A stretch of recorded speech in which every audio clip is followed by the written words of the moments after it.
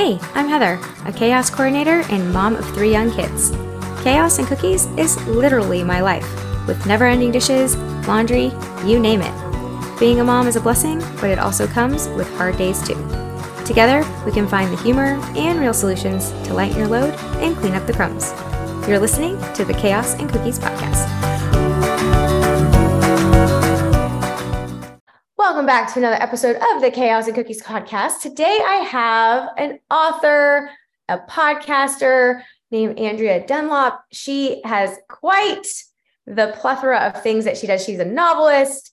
She does true crime. She's a mom. It's going to be a fantastic conversation.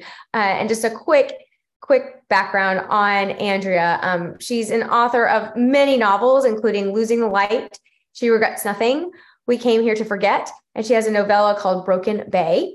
In addition to her book, she is that host of and creator of the true crime podcast, Nobody Should Believe Me. And she lives in Seattle with her husband and 2 kids. And she is in the thick of it. She's got 2 under 5. So, I can empathize. So without further ado, actually, we'll just bring on Andrea. Nice to meet you. Welcome to the show. Thank you so much for having me, Heather.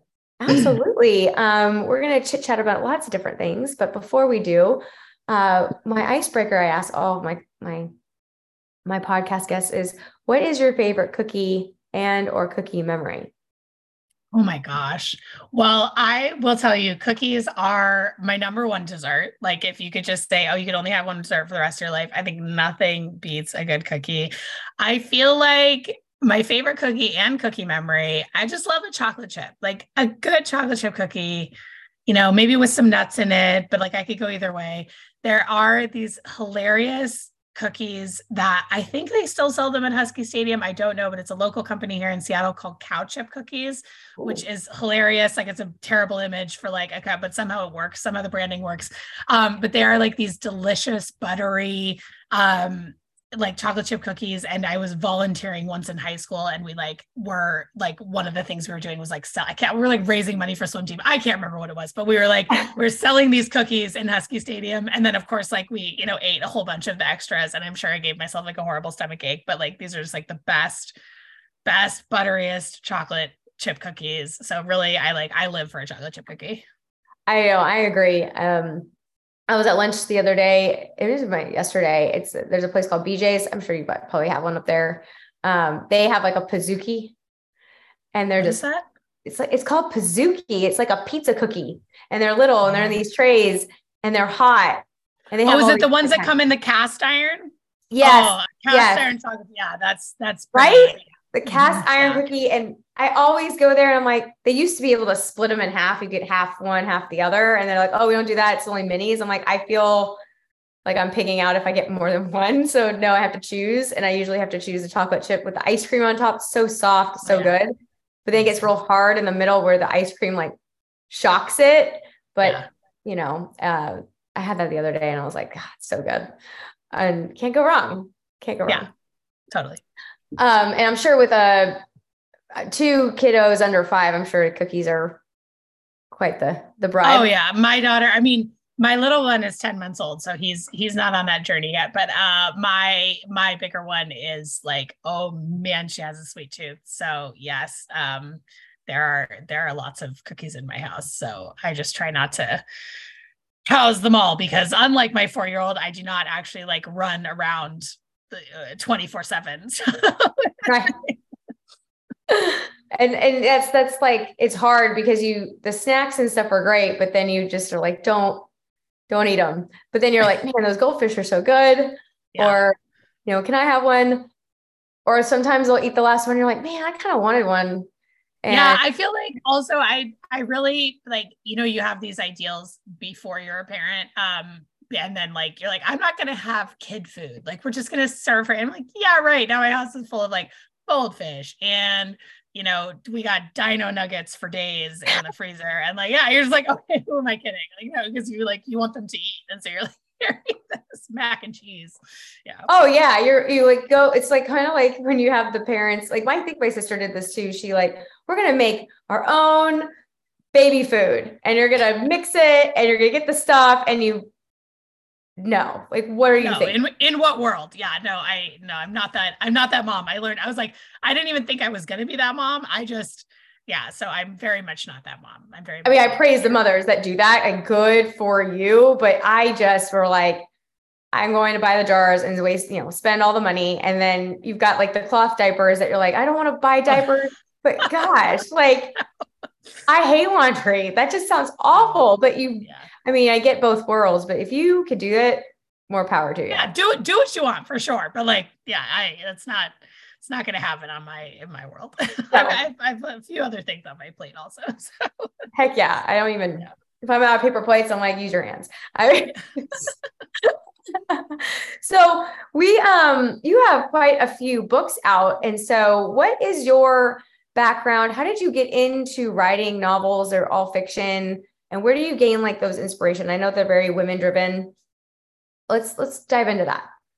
Yeah. So I just have my latest, which is my fourth novel, Women Are the Fiercest Creatures, which came out in the beginning of March. And so, yeah, I've been at it for a while now. My first book came out in 2016.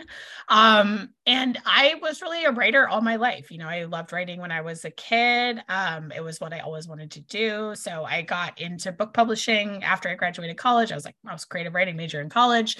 And people love to tell me during that time, they're like, oh yeah, okay, I'm so sure. Like that's, like the people treated it like it was like a dumb major, which is really funny because I think I'm like doing more what my major in college was than most people I know. Right. But yeah, so I mean, I really, that was what I always wanted to do. And I've just always had story ideas. Like that's just kind of how my brain works. Like it took me a while to understand that like everyone else didn't have that they weren't like sort of living with this other narrative in their head the way that I am. So yeah, I was always working on that. And then, just like most authors, I tried for many, many years to get published and finally broke through. I have a wonderful agent. I've been with her for 9 years. So yeah, I mean, it's been really interesting. I worked in book publishing for a long time. I worked for Random House when I was in my 20s. And then when I moved back to Seattle, I worked for some local companies here. So I've always been a huge reader, obviously. So I really love books. It's a huge part of my life. I've just gotten into podcasting in the last couple of years. That's been really fun sort of way to diversify my storytelling skills. But yeah, and as you said, I write female-driven fiction, which is handy because most people who buy novels are women. So that's a good audience to be writing to. And yeah, that's who I'm interested in writing about. And yeah, I mean, I always describe my work as sort of family dramas with a hint of psychological thriller. So I always try and keep the pages turning. I think that's my biggest job as an author, is just keep people hooked. Absolutely. And Women Are the Fiercest Creatures. Even the blurb on the back. I mean, do you write your own blurbs or do you have someone that does that? Oh no, blurbs are written by your fellow authors. So that's, yeah. So you send it out, you ask your author buddies to give you blurbs and they say something nice about your book. So it's I guess I'm using the wrong term. Maybe not blurbs. So the cover copy. Yeah, the back, like what it's about. Yeah, my publisher writes that. Yeah. I mean, usually I contribute, but it's good. And I'm reading, I'm like, ooh. Like it's all about a mom who got divorced and then finds out her ex-husband's like selling the company and then he's got a younger wife. And so it's just kind of like this great like thing. And it's just like, oh, and it's, moms, you got some moms sprinkled in there and high profile stuff. And so when I got this book originally, I thought it was like a self-help book. And then I looked it up because I was like, okay, this is women empowerment. And then I'm like, oh, never mind. It's not. Yeah. No, it's Glennon Doyle vibes. Like, yeah, no, no, definitely not writing self-help anytime soon. But. And where did you gain the, so it's in Seattle and about obstacles that women must navigate. And, it sounds like twists and turns. Where did you gain your inspiration for this story? Do you know someone? Well, is it based off your story? No, I mean, I definitely this story is about it's from the perspective of these two women, Sam and Anna, and they have a common ex, right? So one's their ex-husband, one is their ex-boyfriend. And they both made huge contributions to the company that he's about to take public for quite a lot of money. So he's a tech entrepreneur. And so it's really a lot about how sort of women's contributions are kind of get written out of the stories of companies or written out of history altogether. I really, and all the characters, three female characters are all moms. For me, this really becoming a mom was what inspired this book. I started writing it when I was pregnant with my daughter, who's now 4.5, and I finished writing it when I was pregnant with my son, who's 10 months old. So I definitely was just thinking a lot about how women are really capable of, and not to say that women are capable of all the incredible things that men are. And then also childbirth, which is this incredible, going through that, I was like, holy cow, this is the most, and I was really lucky. I had really good experiences with childbirth both times, but and I know not everyone has an empowering experience. But right. For me, I was just like, this is the most incredible, physical, mental, emotional feat. And regular women, just ordinary women are just out there doing this every day. And it's this incredible thing. And so I just thought wow, women are so underestimated fundamentally. And so I think that's really kind of what got, that's sort of the spirit of the book, and then as far as the story, I live in Seattle, would become very much a tech city. And then I'm 41. And so I'm sort of in that elder millennial generation where we didn't grow up with social media, but we saw it come to life. And most of the social media founders are about our age. So I think it was just really interesting to think about how men have been so dominant in that narrative and how that happened. And a lot of that made its way into the book. I love that. And yeah, I'm right there with you. I'm 38. So it's one of those, I grew up without a cell phone, but I got it right around the time I was driving. And then social media came out when we were in college, when it was just for college kids. And now it's now it's just crazy. And and we're the last people that will remember what life was like before the internet, which is wild. Yeah. I actually brought up the other day, a duck phone. My dad had a duck phone and it quacked and it was a cord phone, and it's the most archaic thing. And but the duck phone, did you watch Jersey Shore? Yeah, but that's from but this was pre-Jersey Shore. Oh, I know, but I'm just saying the duck phone has its place in cultural iconography, right? The duck. Yes, I remember. I think my grandparents might have had a duck phone also.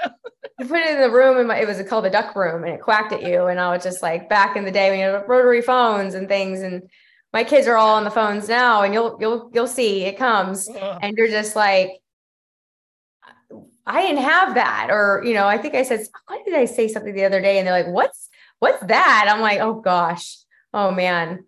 Even my nanny is 23 and she's wonderful, but I was trying to explain to her what dial-up internet was the other day. And I was I made this sound eek. And that's anyone who's our age, knows that sound. And she just looked at me like I was nuts. And I was like, yeah. And you couldn't be on the phone and also be on the internet. And she was like, what? I forgot you couldn't be on the phone when it was dialing up because we had the same thing. I remember that. Get off the phone and use the internet. Yeah. Which is just that completely, she looked at me like I was talking about a dictaphone and it was hilarious. Oh, I know. And so your kids will, I think they have ads, and I'm like, those are called commercials. Back in the day, couldn't, when you wanted to watch something, you taped it and then you hoped and prayed someone didn't tape over it. Yes. Yeah. I know. It's so funny. Yeah. So, but just weaving all those things in, I'm sure it's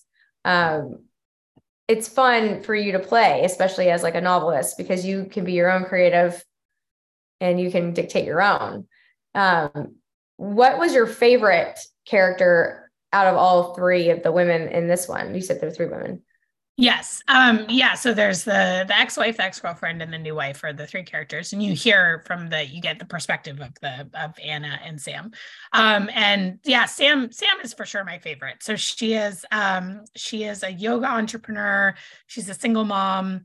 And she has come to this book to settle an old score that she's realized she can't let go. And so that's who I started with. That's, I started this book with her sort of story when I started writing it, and just was very intrigued of this idea of like, when something happens and it really upends your life, and then you just tell yourself you're going to move on.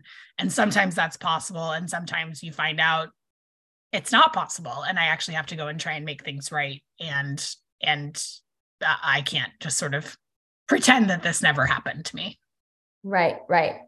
And so what kind of feedbacks do you get for your novels? Like, does anybody ever come and ask? I've asked this before to another author who it ended up becoming a movie. And he's like, there's people that come up to him like, is that me? Like that character. Do people come up to you and say that?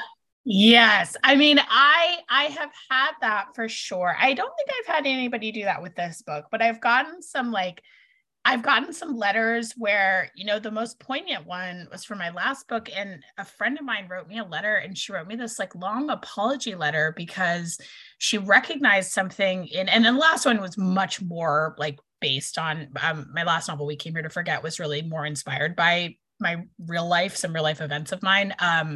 And so I think like she recognized one of the characters saying something to the main character that she had said to me. And she wrote me this long letter of apology, and it was really sweet, but I really had not been thinking of her when I wrote that. And what I told her, and what I think she didn't realize was I was like, no, everyone said that to me at the time. Like it was something that was like, it was such a theme where people were like, you have to move on, you have to get over it. Like that she for sure was not like the only person that said that. And I had not even been thinking of like, oh, this is something my friend said to me. That I was just thinking like, this was something everyone said to me.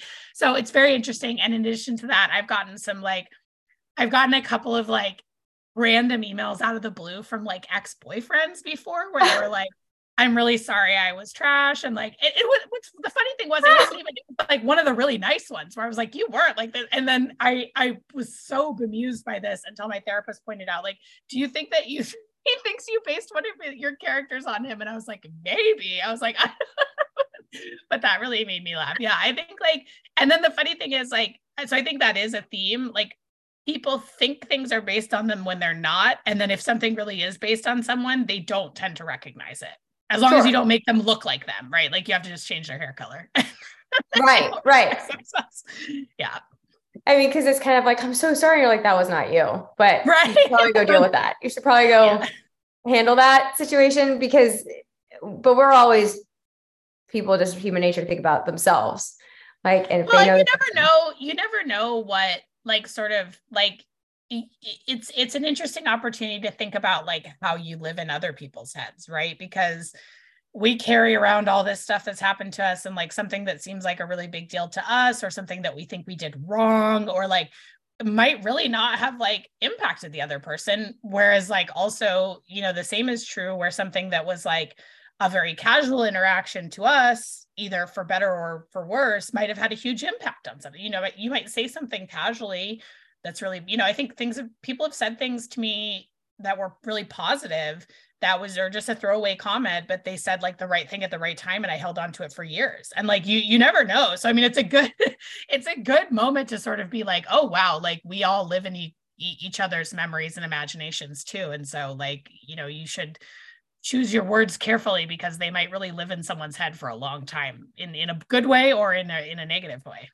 Absolutely. Because we all filter things this different way. So you and I can hear the same exact thing and take it completely different. Yeah. Just because that's the way we hear it. We take our own experiences, our own feelings, our own personality, and you're just like, it's crazy. So when you read, which is so great about, such a creative outlet, podcasting, writing, those types of things, movie making, you have all intention to do this, but everyone's got their own takeaway. Yeah. And that's like, I don't read reviews of my books anymore. I learned that lesson pretty fast. Because it's sort of like, you just don't, if for positive, again, or for better or worse. And it's not like because people are just out there saying so many mean things about my books. I mean, some people are, but like you realize that like, actually you put that out in the world and then people interpret it through their own experience. And that actually has nothing to do with you. Right. So it's sort of not your business, right? What other people think of your work. And it's always really nice when someone says something nice about your work and when they reach out and stuff, that means a lot to me. But I think in terms of like, kind of like you put it out there and then people are going to relate to it for all of their own personal reasons. And that's just how people relate to art. And that's just interesting. Right. You can't I actually never listen to any of my podcasts. I'm overly critical of myself. I'll listen to it and think, oh my gosh. So I don't actually listen to them. I let my team do that. I'm like, you guys look through it. I know that this happened. And so maybe go look in around this time, but I'm overly critical. And so I know that about myself. But it's helpful to have editors. Yeah.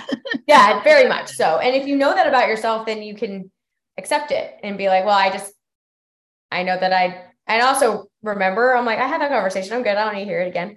I mean, but I'm just overly critical. And then when people ask or say anything, it's like, well, that's up to your interpretation, or what did you bring from that? Or, I also don't want to edit it either, because if I took something the way that somebody said it, that person that's listening might not have taken it that way. And I might have robbed them from that opportunity to listen to the actual, message or whatever they had said. Yeah. Yeah. So what do you hope people will take away from your novels, your stories? You have a podcast that, you get to have another creative outlet for. What do you hope, and what are your goals? I mean, they differ from project to project. I think for my fiction, I see my main role as a novelist is to be an entertainer, right? Like, I think that if people sit down and they read my books and it keeps them engaged and they get a little break from their lives, and that's the extent of it, I'm very happy with that, right? I think that that's like it's a nice thing for your brain. It's like reading is a nice piece of self-care. So if that's what it's doing for people, I'm very happy. I obviously do have like a strong point of view. I think my books are very feminist. So I certainly hope that people think about how maybe like women are getting pushed out of, venture capital funding, which is something that comes up in this book, or like how women sort of are written out of the story of tech, or how, we really just underestimate women overall. I think like I'm very happy if people are thinking about that and thinking about those dynamics in marriages, or how we look at motherhood, or, those things. I'm happy if they have some deeper thoughts about that as well. But either one really is fine with me. I put the message in there, and how people interpret it is really very, very up to them. Certainly with the other half of my work, the book I'm working on right now is actually a nonfiction book. I'm working on a true crime book with the detective who's on my podcast. We're co-writing it. And that is about the same subject as my podcast, Nobody Should Believe Me, which is an investigative podcast about Munchausen by proxy and medical child abuse, which is obviously a very serious topic. So that is very different in terms of intention. I think the storytelling there really serves the intention of spreading awareness. So I interview a bunch of people about their stories. We have one case that we really focused on in season 1. We have another case that we're doing in season 2. And I talk to a lot of experts. I'm on a committee with the American Professional Society on the Abuse of Children, has a Munchausen by proxy committee that I'm on, joining that committee and meeting all these amazing experts, and then starting to meet other people who had personal stories, dads who'd been through stories, siblings, survivors. I'm really trying to carry their stories and bring them to the world. And so that's a really different job. It has a lot in common. Like, I think you're still trying to keep people engaged and tell a story, but I think for sure that is like, the stakes are obviously much higher, right? Because we're talking about something really serious, and I really want to bring it to people's attention and raise awareness that this is a real thing and that this is happening in our communities. So I think it's a very different, it has made, in a very positive way, it has made novel writing feel very light. I mean, I take my novel writing seriously. I love my books. I put a lot into them. I'm very proud of them. But at the end of the day, books are books. And that is, the stakes are not what they are in the other side of my work. And then working with people, working with all these people who are like child abuse detectives and social workers and, people who have spent their entire careers just like doing the hardest, most gruesome work imaginable to try and help protect kids. It really puts things in perspective, I will say, about like the process of like writing and publishing a novel, which in general is like, and we always just say this, I'm not saying this to be glib. when I worked in publishing, when I worked in Random House in the publicity department, and things can feel very serious, right? Like the stakes can feel very, very high in the entertainment world, but in the publishing world. And we always used to say, like, at the end of the day, no one dies, right? It's books, it's piles of paper, like no one dies. And I think that that's really like, now that's a very like, now thing. That's a very, very real thing. So yeah, it's interesting how these two sides of my work have evolved. Right. And so when you're going into like actual people's lives, nonfiction, I mean, that in itself is almost an entire responsibility, because you want to make sure the narrative is right. You want to make sure that the message is right and that things are accurate, and that you're not putting something out there that's false. And then that can go a whole other way. So you said that are all of your stuff mainly, as you said, medical child abuse? Yeah. So do you know what Munchausen by proxy is? I'll take a minute to explain it to readers, actually. Is it, I feel like there's, is it a movie where it's like the child ends up being a part of, like, you have to be a kidney donor to somebody else or something? Like, is it kind of like that? They don't have rights because they're little. I could be completely off. Yeah. So what Munchausen by proxy is, that's the more known term. Medical child, it encompasses two things. So the way that we use it. So medical child abuse is the act of harming a child by exaggerating, fabricating, or inducing an illness. So the most famous case that people probably know is the Gypsy Rose Blanchard case. So that was the inspiration for that show, The Act, on Hulu.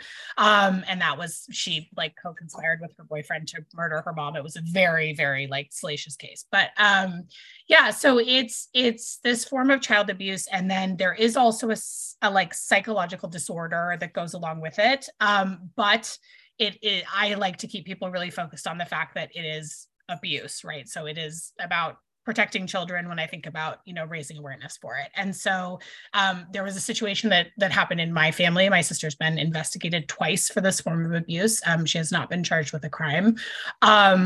But that is what sort of brought me to the topic. It was the subject of my last novel. And then once I had that novel out and was talking about it publicly, I started to get sort of more involved and meet some of these experts and really get involved in sort of thinking about how can I help spread awareness of this, because this is much more common than people realize. And most people don't even know what this is. And even most people that work with kids don't know what this is. And that's absolutely like, that's really a problem, because it's happening enough that anybody who works with children should be really well informed about what this abuse is, what it looks like, what to do if you suspect abuse. And so that's really what I'm trying to accomplish with my podcast. And as you said, and true crime is a very tricky space. I think there's a lot of true crime that's really well done. But there's a lot of true crime that's also really can be exploitative. And I think especially when you're talking about stuff that involves kids. Sorry, my dog has decided to start barking, which is during interviews. No worries. So join us. Especially when you're talking about something that involves children, I think we really try and be just uber respectful, not spend a ton of time talking about the sort of gory details and really just get to the humanity of it. And yeah, I mean, and that's certainly that's been a really interesting experience for me just as a creator, going and meeting with people and having them trust me to tell me like the worst thing that's ever happened to them, and that's a huge responsibility, and I take it really seriously. Yeah. And I mean, kids need advocates for sure. Kids are innocent, and unfortunately they're at the mercy of their guardians for most part. And anyone giving them an opportunity to speak their truth or to do, be able to act on their own is very tricky. I feel like society and the justice system doesn't allow for such space. I'm learning that. I'm a single mom and just dealt with a divorce, and there's some tricky navigation that I have to do with my 3 children, and what is allowed, what's not allowed, what's, where I seem to think it's unacceptable, it's apparently acceptable in most laws and regulations. So it's like, you really to navigate that and to let them have some space. And I have kids that you got age of reason, and you have things that you're like, they're too young, or well, because they're this age it doesn't matter, and it's very frustrating to navigate those things. And so bringing that to light, or maybe changing the rules, or having resources that maybe you don't know are options, are always so great. So I think any time that you're able to offer that is incredible. Yeah. Thank you. Yeah, I'm sorry that you're going through that. I've learned a great deal about the family court system, and it's not a good time. So I feel and that's a whole nother podcast. But in my opinion, it's almost a child would almost have to die in order for something to get changed sometimes. Unfortunately, that is usually the case. And even the action upon what could happen after is not either permanent or something that would really make much difference. And I think it's incredible on my experience with, child protective services and such like that. I've had many run-ins with them with lots of different things. And it's like, I'm the one who's tied up with the 4 hours of everything and the this and the that. It's like, but then when it comes to the other side where the investigation really is what needs to be happening, it just gets fluffed off. It never gets but you're focused so much because you go off of what a child is saying. But if you don't look or know the whole entire thing, that child's not going to tell you anything. Yeah. Afraid or this or that. So they don't take any of that into consideration, I think. So there's a huge gap there. Yeah, no, for sure. There's some huge systemic problems. Yeah. So I'm sorry you're dealing with all that.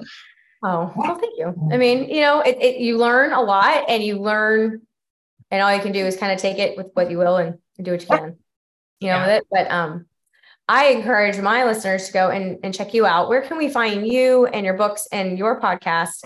You have a website. Obviously, we'll have all the links in our show notes. Yeah, thank you. Yeah, so my website is andreadunlop.net, and that's a great place to go to learn just all the things about me, learn about my podcast, my books there. My books are available wherever books are sold, and my podcast is available on Apple and Spotify, wherever you're listening to podcasts. That's where most people are listening to podcasts.